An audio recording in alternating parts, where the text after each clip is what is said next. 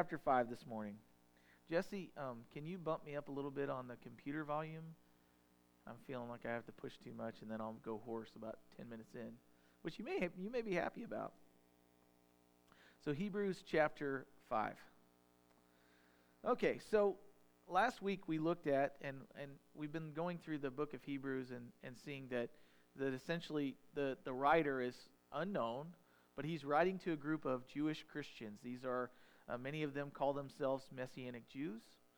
Many of them call themselves completed Jews. Essentially, they had been given the covenant. They believed and followed Abraham's teachings. They followed the Ten Commandments. They followed all the writings and the prophets. And they were always looking for this Messiah that would fulfill and complete really what God had started. But many of them, when they saw Jesus, they were like, this guy cannot be the fulfillment because he's not tall and handsome like we would want a king to be. He's not necessarily even super good looking. He's just this Jewish boy that was born in a small town, and he came out of nowhere, and we thought that he would come on the scene as like this like, hey, I'm going to take things over. You know, I'm going to rescue my people from oppression. I'm going to be their deliverer, their redeemer, and I'm going to waylay all the other countries that are oppressing my people. But Jesus didn't come the first time as a reigning king. He didn't come ready to knock down his foes. What he came to deal with was sin. And so that from our perspective, many times we look at Jesus and we go, if I was God and I was going to send a representative, he would not be humble. He would be like laying down the law. And yet what Jesus came first to do was to come in humility and fulfill and do everything that his Father gave him to do, to fulfill the law and to die on behalf of the sins of mankind, and then to offer them grace and mercy so that they could be brought back into relationship with him. And so last week we talked about this aspect of Jesus being greater than any high priest. Now, many of you might have some Catholic background, but you know, the idea of a priest in the New Testament is actually not for individuals that have taken a vow of celibacy and wear a certain collar or anything like that. The New Testament actually teaches that we as believers are called to be a priesthood. Now, for many of us, we're thinking, well, that's weird because I'm not a priest. But the reality is as we are filled with the Holy Spirit, we now represent man to God. We can intercede for people that do not know Jesus. We can pray for those that are sick. We can do what the high priest used to do. And at the same time, we are also able to then represent God to man. We can be his mouthpiece. We can speak the things that he would say to others based on what his word tells us. And so this is totally different. So in in Hebrews chapter 5, it says there, every high priest taken from among men is appointed for men in things pertaining to God, that he may offer both gifts and sacrifices for sins. And he can have compassion on those who are ignorant and going astray, since he himself has also made himself subject to weakness. Because of this, he is required, as for the people, so also for himself, to offer sacrifices for sins. But we talked about how Jesus didn't have to offer a sacrifice for his own sins like the high priest would, because he never sinned. And in chapter 4, verse 14, it says, seeing then that we have a great high priest, who has passed not through just a veil like they did in the temple, but has passed through the heavens, Jesus the Son of God, let us hold fast our confession, for we do not have a high priest who cannot sympathize with our weaknesses, but instead we have a high priest who was in all points tempted as we are, yet he never sinned. He was without sin.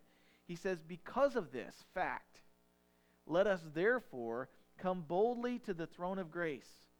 If you were an Israelite, if you were a Jewish follower of Abraham, you could never enter into the presence of God. It was not allowed for anybody except the high priest. And yet because Jesus has passed through the heavens on our behalf, has been our sacrifice, he has opened the veil. When he said it is finished, when he was being crucified, miraculously, the veil between the outer temple court and the inner holy of holies where the presence of God was, there was a veil there, and it was, many believe that, and actually historic writings from Josephus say that the thing was almost 12 inches thick. It was not like a sheet like we have in our house, we're just hanging up. It wasn't like curtains that we might have over our windows that are even thick. It was almost a foot thick by the time you got to it. And so when the veil was torn between man's position and the place that only the high priest could go, it was torn, it says, from top to bottom. And it wasn't like you just reach up like right here and get on a small ladder and tear it down. It was too high for a ladder. When they installed it, they had to get special equipment to get up there. My point being is that God is the one that tore it. He tore it down, that middle wall of separation between us and God, so that now we are offered the ability to come straight into his throne room. We have access. Now, how many of us have full access to our bosses, let alone God? You know, now the owner of our company has an open door policy, but there are times where the door's closed and I can't just bust in anytime I want. I have to get an appointment. But with Jesus and what he has done, no appointment needed. Anytime, come on in. And he's like a dad that longs to see his kids.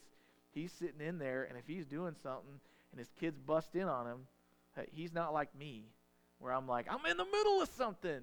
He's just, come on in. And we can jump up in his lap. And what Scripture says, we call him Abba Father, which in our translation for us is like when our kids call us Daddy. And that's just an intimate thing. My daughter calls me Daddy, and it melts me. Jesus is no different, except he never gets impatient. And so Paul sums this idea up in 1 Timothy chapter 2, and I'm just going to read it to you. 1 Timothy chapter 2, verse 1 through 6, but really in verse 5 there it says, "For there is one God, and there is one mediator between God and man, the man, Christ Jesus." Verse 6 says, "Who gave himself as a ransom for all to be testified in due time." And so there is one man that can represent you to God, and there is one man who can represent God to you, and that should be Jesus alone. And so we get this idea of a high priest, and Jesus really fills the bill better than any high priest ever did in Israel's history. So in this case, he's talking about the high priest, and he talks about how, you know, he is really not according to the line of the Levites, which every high priest had to be a descendant of the tribe of Levi, of the 12 tribes of Israel. Well, there were certain people from the tribe of Levi that could be the high priest, and there were certain people from the tribe of Judah that could be the king. King David was from the tribe of Judah. So there were only certain people that could actually fill the bill. They had to be from a certain tribe. But what we find out is that Jesus is not a high priest according to the order of Levi or Aaron, the descendants of Aaron, but he's a high priest according to this mystical character that we read about in Genesis called Melchizedek. And he was actually a high priest representing God to man before the law was ever written in Exodus. Before God ever gave the law to Moses, we have this high priest that comes on the scene and ministers there to Abraham. And Abraham actually, he has communion with him. They sit down and they have bread and they have wine. And then after that, Abraham actually gives him a tithe of his increase. So he pays offering. He pays 10% of his income to this Melchizedek. But as this writer wants to describe the ministry and the descendants of Melchizedek, he stops in verse 11 and he says this. What's up, dog? He didn't say, "What's up, dog?" But he says this in verse 11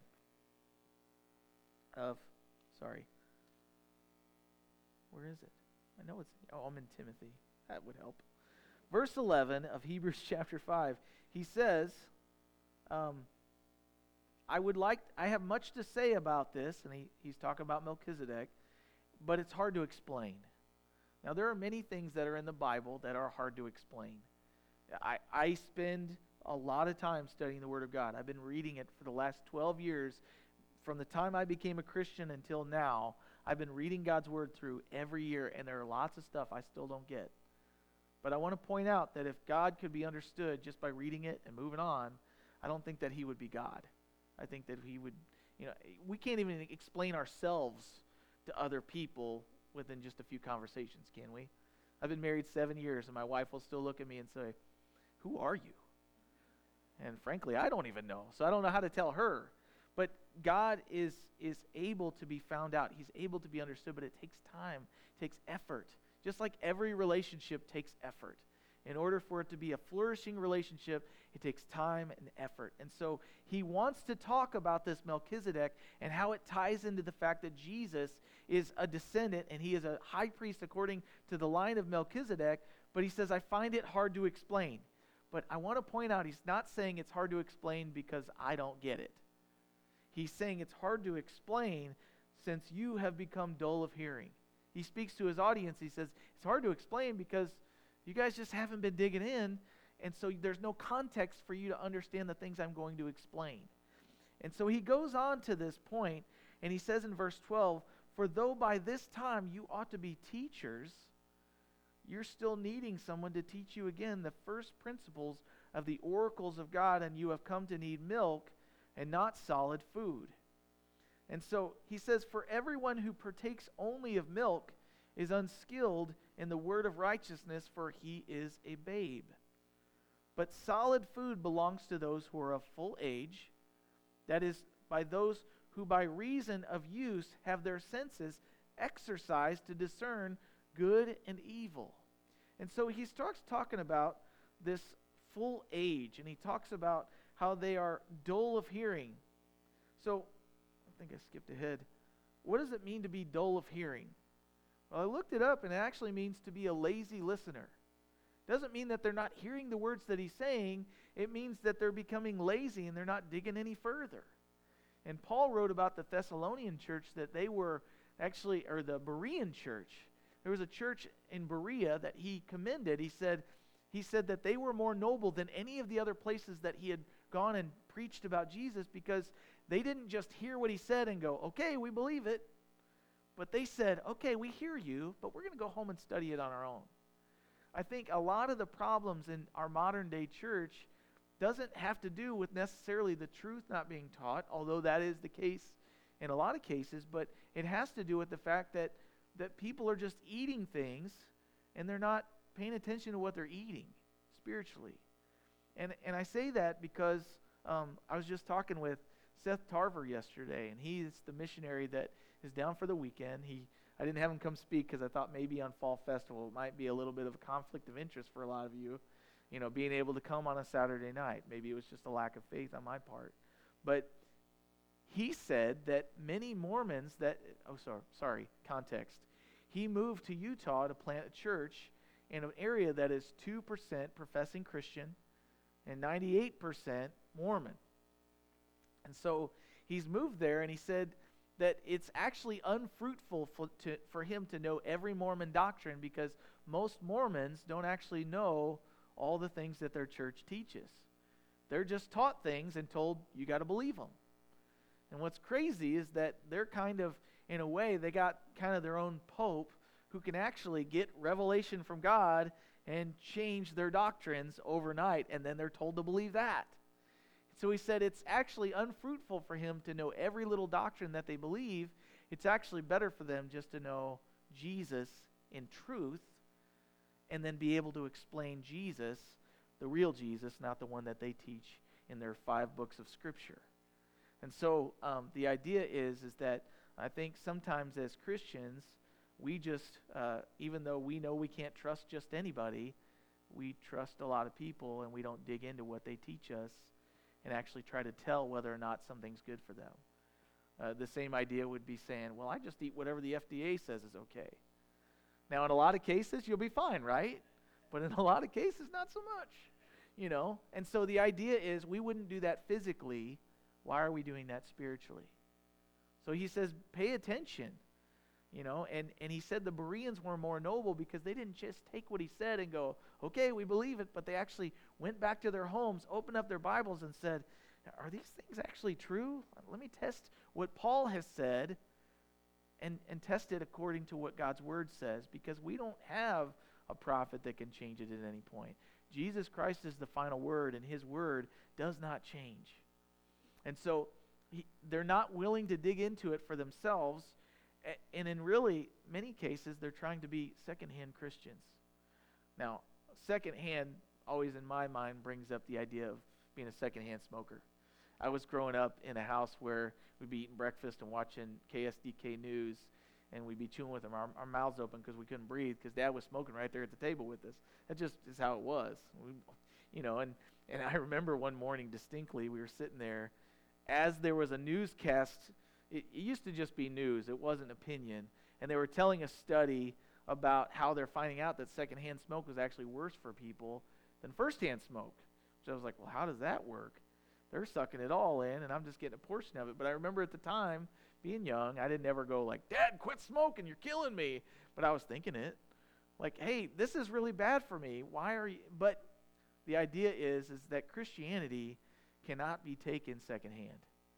There are no secondhand Christians.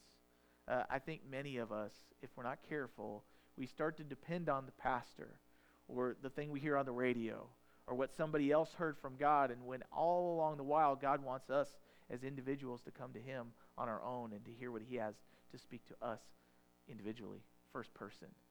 And so we got to be careful that we're not lazy listeners, just taking for granted that whatever someone else is telling me is what I need to be hearing. So they were not carving out time to do so on their own. It wasn't a priority. And I put there for you, it wasn't a priority for them in practice. I know many believers that love Jesus, have no doubt they're going to heaven. But they don't make Jesus the number one priority. And so many times they want to grow closer to the Lord, but they're not doing what it takes in practice to do so. So he says, I want to explain to you the things about Melchizedek, but you've become dull of hearing. And so then he goes on.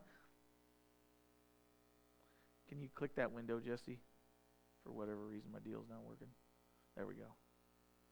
So, signs of spiritual immaturity. He's pointed out that some of them are spiritually immature. Now, who among us likes to be called immature? Yeah, me neither. But God graciously lists here, through the pen of the author, the signs that we are spiritually immature. So I thought I would be amiss if I did not at least go over them with a cursory glance. So in verse 11 through 14, he points out some signs of being immature Christians. He says, by this time you ought to be teachers, yet you're not. You need someone to teach you again the first principles of the oracles of God, the foundational truths. So they can't remember the fundamentals. Now, how many sports do you know that if the players don't pay attention to the fundamentals, they also don't play good in the game? You know, whether it's running, whether it's football, whether it's basketball, the fundamentals are what makes a good player, you know. And I'm going to say this because Steven's not here, but you ever notice he is literally always pitching a baseball during baseball season. He won't have a baseball in his hand, but he's literally practicing his form all the time. When he's playing basketball, he's always shooting hoops. I don't know where the goal is, I don't know where the ball is, but he is always thinking about basketball. He's practicing his form. Pitching's no different. And so the fundamentals make a good player. And many times I think we forsake the fundamentals. We want to get good at the better stuff, but we forsake the fundamentals. He says, so you don't even remember the fundamentals, and you're having to be taught them over and over and over again. Now, I wasn't raised in church. But when I first started walking with Jesus and I was invited by friends to go to church services, I would go to wherever people would invite me because I was just hungry. And I know so many churches that every week to the congregation that is already walking with Jesus, it's just a gospel message. There's nothing more. We're going to preach the gospel again. And most of the people become dull of hearing because they've heard it before. Okay, I'm a believer. I'm sealed for heaven. I believe in Jesus. I'm repenting of my sins, but how do I live now? It's great that I'm going to heaven, but how am I supposed to live in my everyday life now?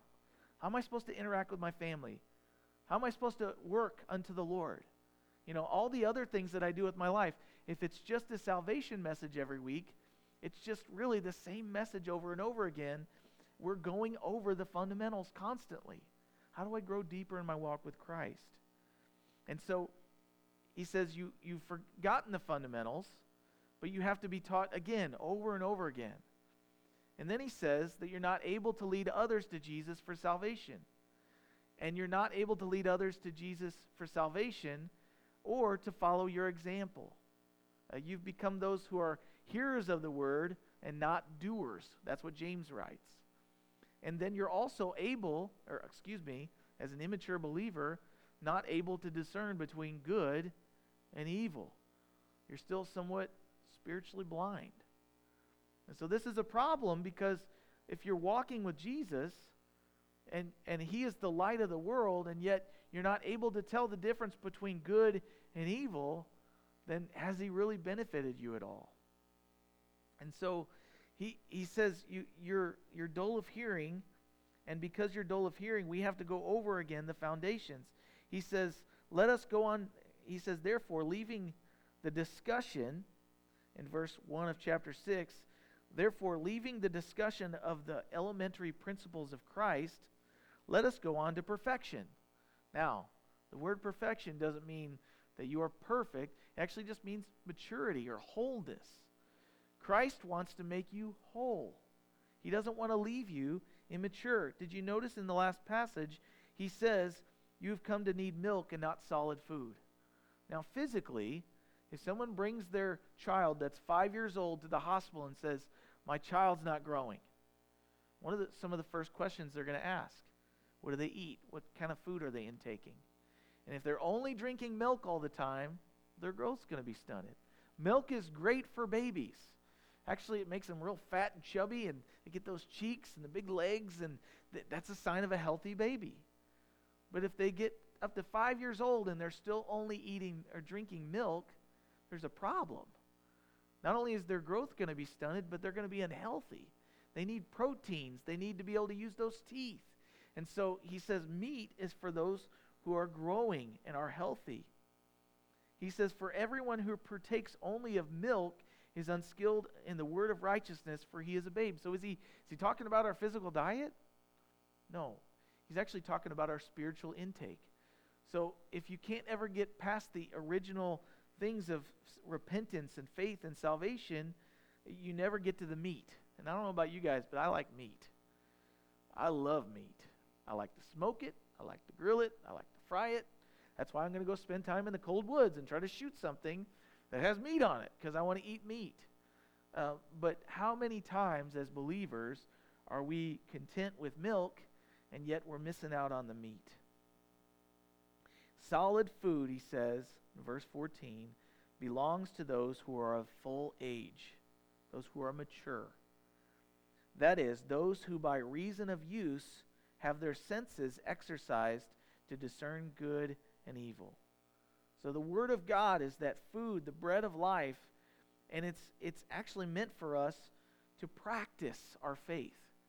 And I think sometimes we get bogged down in failure, and he doesn't say be perfect. He says exercise your senses in walking by faith, not your eyes, ears, nose, and mouth, but exercise your senses of walking with Christ by using God's Word to be a lamp unto your feet, to be a light unto your path, to be your instruction for daily life. And you've heard the acronym, I'm sure, Bible, B-I-B-L-E, basic instructions before leaving earth. These words are given to us as instructions to live in this world, to live for the next. And so he calls them to maturity. He says, chapter 6, verse 1, therefore, leaving the discussion of these foundational principles of Christ, let us go on to perfection, not laying again the foundation of repentance from dead works and of faith towards God, of the doctrine of baptisms, of laying on of hands, of resurrection of the dead, and of eternal judgment. And this we will do if God permits. So he talks about what are the foundational elements of the faith. And I think it's important that we know them. He even lists them here. He says, I'm not going to talk about them, but here they are. So let's take a moment. What are the fundamentals? He says repentance from dead works. What does that mean? Stop trying to earn your salvation. Stop trying to earn God's favor. You can't do it. Jesus prayed. Jesus, God's own Son, was just burdened and he knew he was getting ready to be beaten to death. He knew that he was going to have people lash him to the point where you could see his inward flesh, his ribs and his innards. He knew that was getting ready to happen. He knew he was going to be nailed to a big tree and killed for the salvation of mankind. And he prayed in his humanity. He said, Lord, Father, if there's any other way that men can be saved, please show me, because I don't want to go through this. But he said, not my will be done, but yours. So Jesus' prayer was, God, if there's any other way that mankind can be saved, then show me now so I don't have to go through this. I meant that. But and what happened? Did God stop him from being put to death on the cross? No. Which his answer to prayer was, there's no other way. So if Jesus, the Son of God, didn't get a different answer in prayer, you and I will never get another answer in prayer. We will not be able to say, hey, my good outweighed my bad. It's not going to happen. Because even Isaiah wrote, or maybe it's Jeremiah, can't remember, but he said that our best day, all of our works are like filthy rags. And not to be brutal, but the word there for filthy rags actually means dirty menstrual cloths. That's how filthy they are to God. When we try to prove ourselves to God, it is nasty to him, like that would be to us. And so he says, repentance from dead works. If you are trying to earn God's favor, stop and ask him to forgive you for that, because even that is an evil work. And then he says faith towards God. So repentance from dead works means that we have to find something else to trust in for God to be able to accept us. And that becomes faith towards God, repenting of dead works and then trusting in God's works. And he talks about teaching on baptisms. Now you might say, what baptisms? Why is there multiple?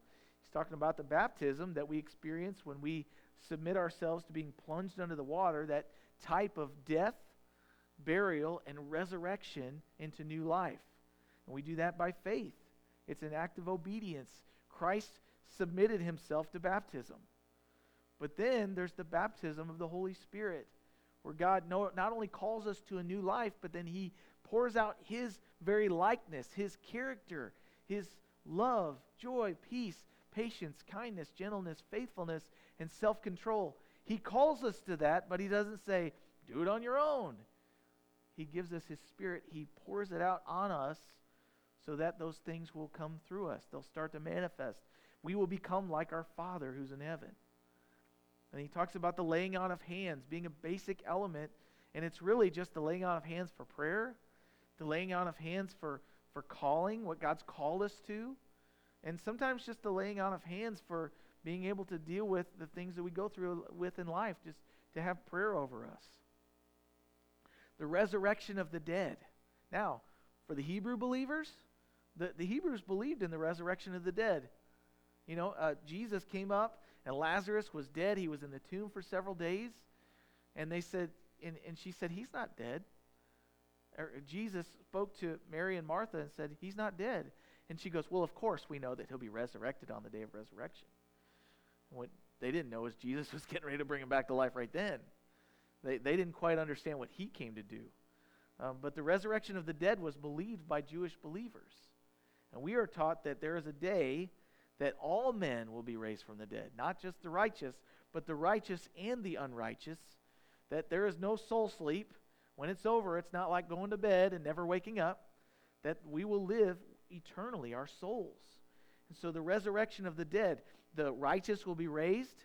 We will see Jesus face to face. He'll say, enter in, good and faithful servant. And for those who are unrighteous, those who are rebelling against God, those who are unrepentant, who refuse to receive the gift, guess what?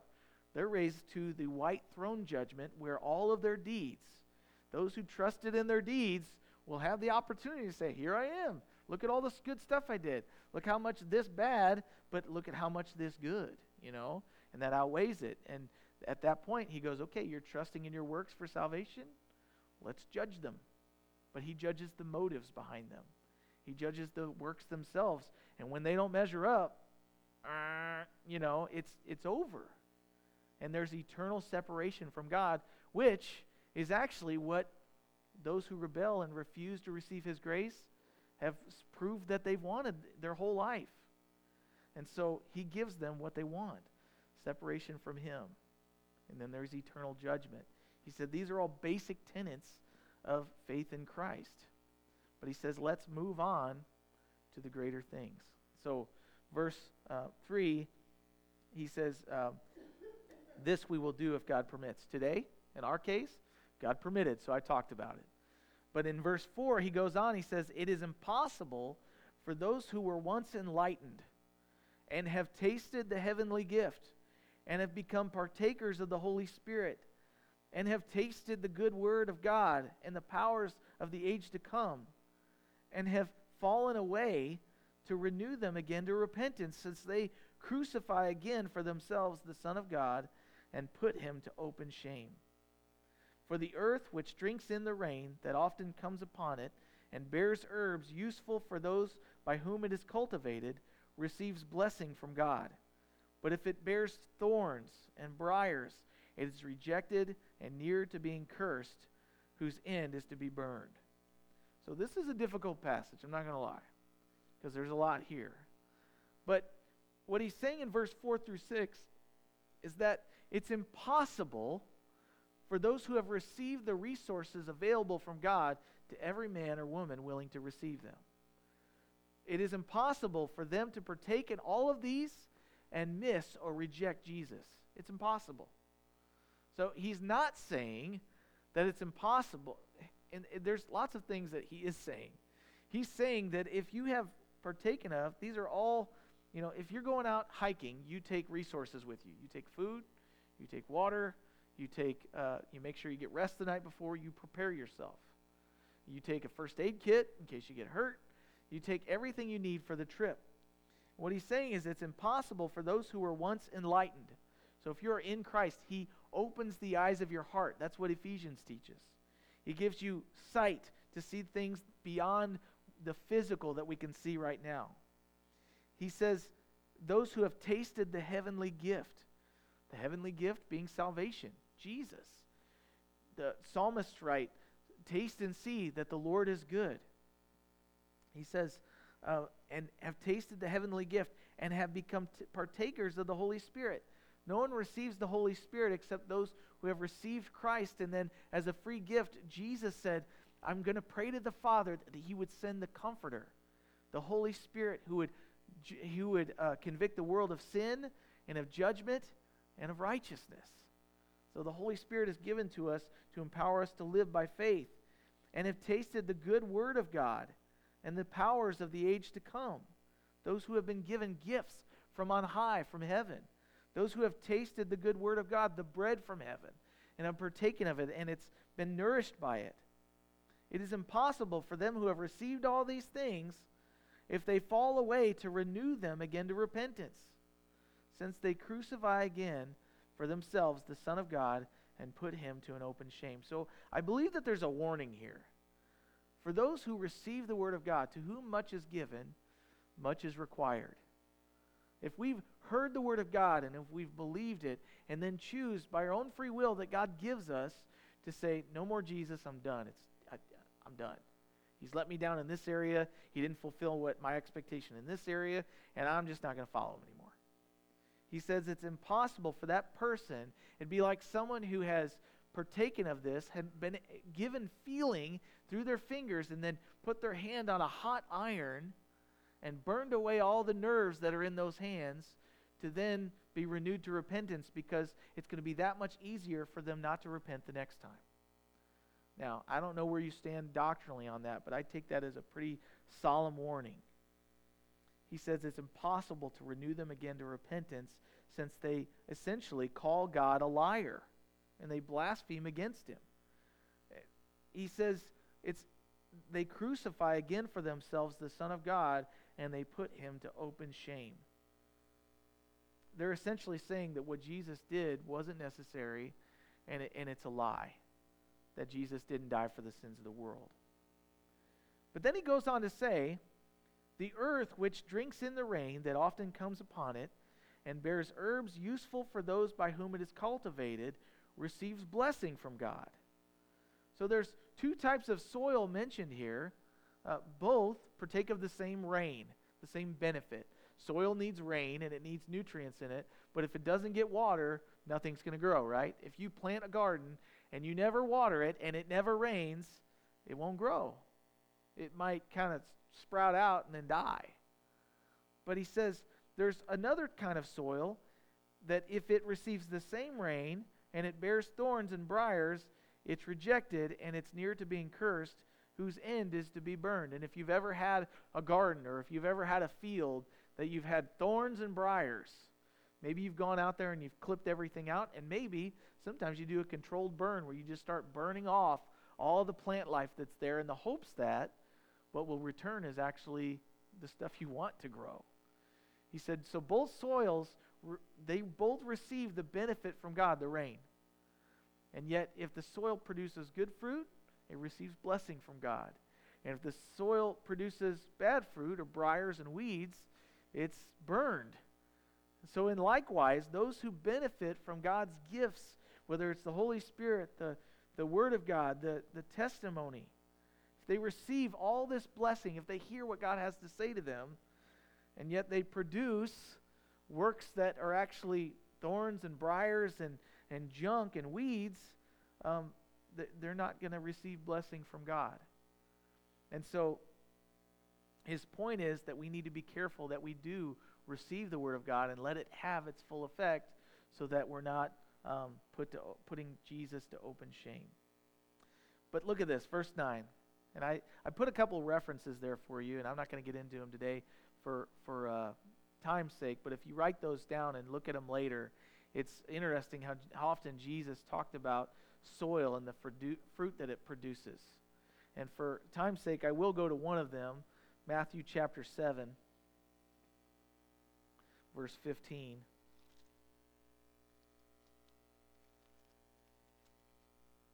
Matthew 7, verse 15.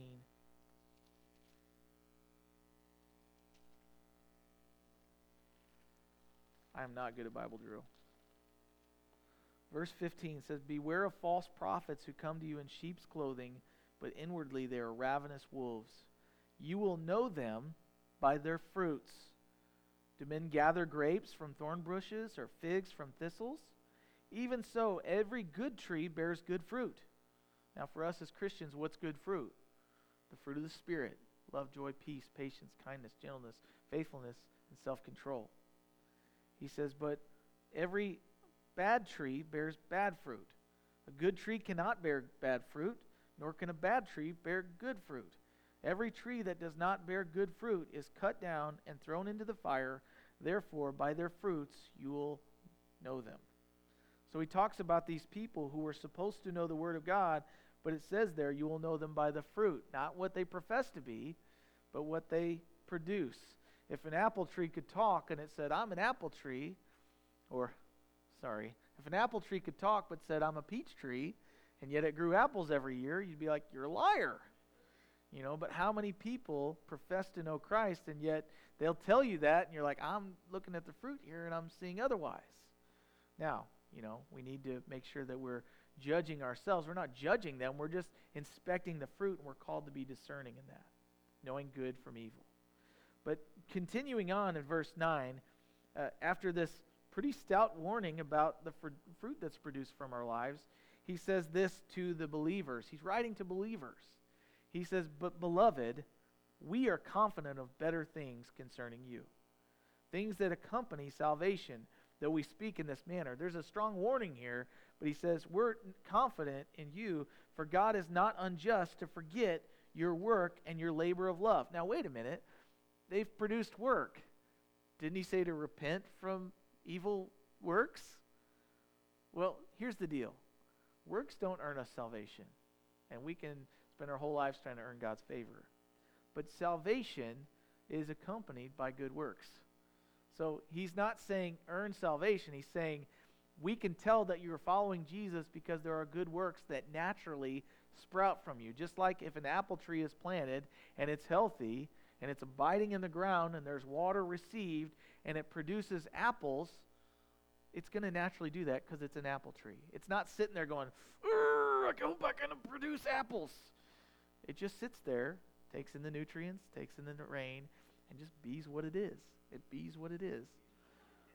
Hey, Farmington right there. Went to Farmington. That's my education. So he goes on to say, God's not unjust to forget your good works that you have shown towards his name, in that you have, look at this, ministered to the saints and do minister. And we desire that each one of you show the same diligence to the full assurance of hope until the end, that you do not become sluggish, that lazy listener idea, but you imitate those who through faith and patience have inherited the promise. So we're going to stop there. But there was already visible fruit in their lives. And I'm thinking that the writer saw that they had forgotten that God was producing good fruits in their lives. So if you have been walking with Jesus and you're like, I don't know if there's any fruit in my life, ask somebody else that has perspective on your life. Is there fruit in my life? And let them speak into that. Somebody that watches your life, somebody that's around you, because they will have perspective that you don't. Sometimes we beat ourselves up. Sometimes we don't beat ourselves up enough. But sometimes we just don't have perspective because we're doing it every day. Kind of like when somebody sees your kids after a couple years, they haven't seen them, and you see them every day, and you're like, I don't think that they're getting any more mature. And in our family, I don't think they're getting any taller. They're not going to, right? But then other people will see them, like, they're getting so big. They haven't seen them in a while. They have longer perspective. He talks about works that accompany salvation. But look at this. He says, be just as diligent in your pursuit of God, our only hope, as you are in your labors. Pursue God, and then labors will naturally happen. He says, imitate those who inherited the promises through faith. Read in Scripture the testimonies of those who have walked with Jesus before us by faith. Know their story. See how God worked. And then surround yourself with Christians who actively follow Jesus. Watch them. Ask them to share their testimony of him keeping his promises to them. It will be strengthening. I spent the whole day yesterday with the Tarvers, my wife and I and our children, and I got to hear how God had worked in their lives, and it reminded me of all the things God's already done in my life. It spurred me on to keep going. But also, we need to stick to the fundamentals. So how should this look in my life? How do I progress to maturity? How do I become a non-lazy listener? Well, after Peter reasoned with the multitude on the day of Pentecost from the Scriptures and revealed Jesus to them, their long-awaited Messiah, the church began simply. And that's what we want to be here. We want to have a simple church. I don't want to just have activities just so we're busy. We're already busy, right? But we can do the fundamentals, and that's why we have opportunities for fellowship. We have an opportunity for fellowship. I highly encourage you, be there, because it's faith building. It's one of the 4 pillars of the early church. The other thing is prayer. Be in prayer individually and take opportunities to pray with others. It's faith strengthening. Number 3, be in the Word of God as often as you feel fit. If you're hungry, that's a sign that you're healthy. Dig in the Word. Don't find your sustenance on snack cakes and ho-hos. I mean, if you like snack cakes and ho-hos, eat them. But I'm talking spiritually. Don't feed yourself with junk. And number 4, breaking of bread. And that's not talking about eating. Although if you're from a Baptist background, that might be your deal. Like, hey, we can't have fellowship without food. I love food. But the idea is regularly taking communion is what he's talking about. Remembering that it's all about Jesus. Remembering that none of it's possible without him. These simple pillars of the Christian church are what make the church healthy and mature. Individuals become healthy, mature Christians, and those individuals are bricks in the building of Christ. They build up this body that encapsulates the Holy Spirit that dwells in it, and we become fruitful. And by God's grace, he naturally adds to the church daily those who are being saved through you and I. What it says there is that as they began the church, they regularly got together to study the Word and pray and break bread together and to just be together. We like to produce things, all of us. Sometimes we don't know that there is actually benefit from just being together. But it says there, as a result of those 4 pillars, God added daily to the church those who received their testimony and believed in Jesus. So, Father, I thank you for your word and how I can speak personally on the fact that it's totally transformed my life. It's transformed my wife. It's transforming my children. And it's caused us to live for heaven, but to live here as good citizens. And so I pray for the ability to see how you're working in each other's lives. I pray that we would not become lazy listeners, but that we would be diligent. The fields that produced good fruit in the parable spoken in this passage were not just fields that received the rain, but they were fields that were cultivated, and the fields were cultivated by people that benefited from the fruit that was produced from them. And so, Father, feed us by your word. Transform us by the renewing of our minds, and cause us to be diligent listeners so that we can be fruitful for you, for your glory, for your purposes, and how that would change our family dynamics, how that would change the way we interact with bullies at school, how that would change how we talk to our boss or how we work for them, how it would change the face of this valley as we know it if people were living for Jesus and understood who he was, not just by what we say we are, but how we live and love them. So, Father, would you stir us up? Would you use these truths to impact us and for us to impact each other for eternity? In Jesus' name, amen. Let's close with a song of worship.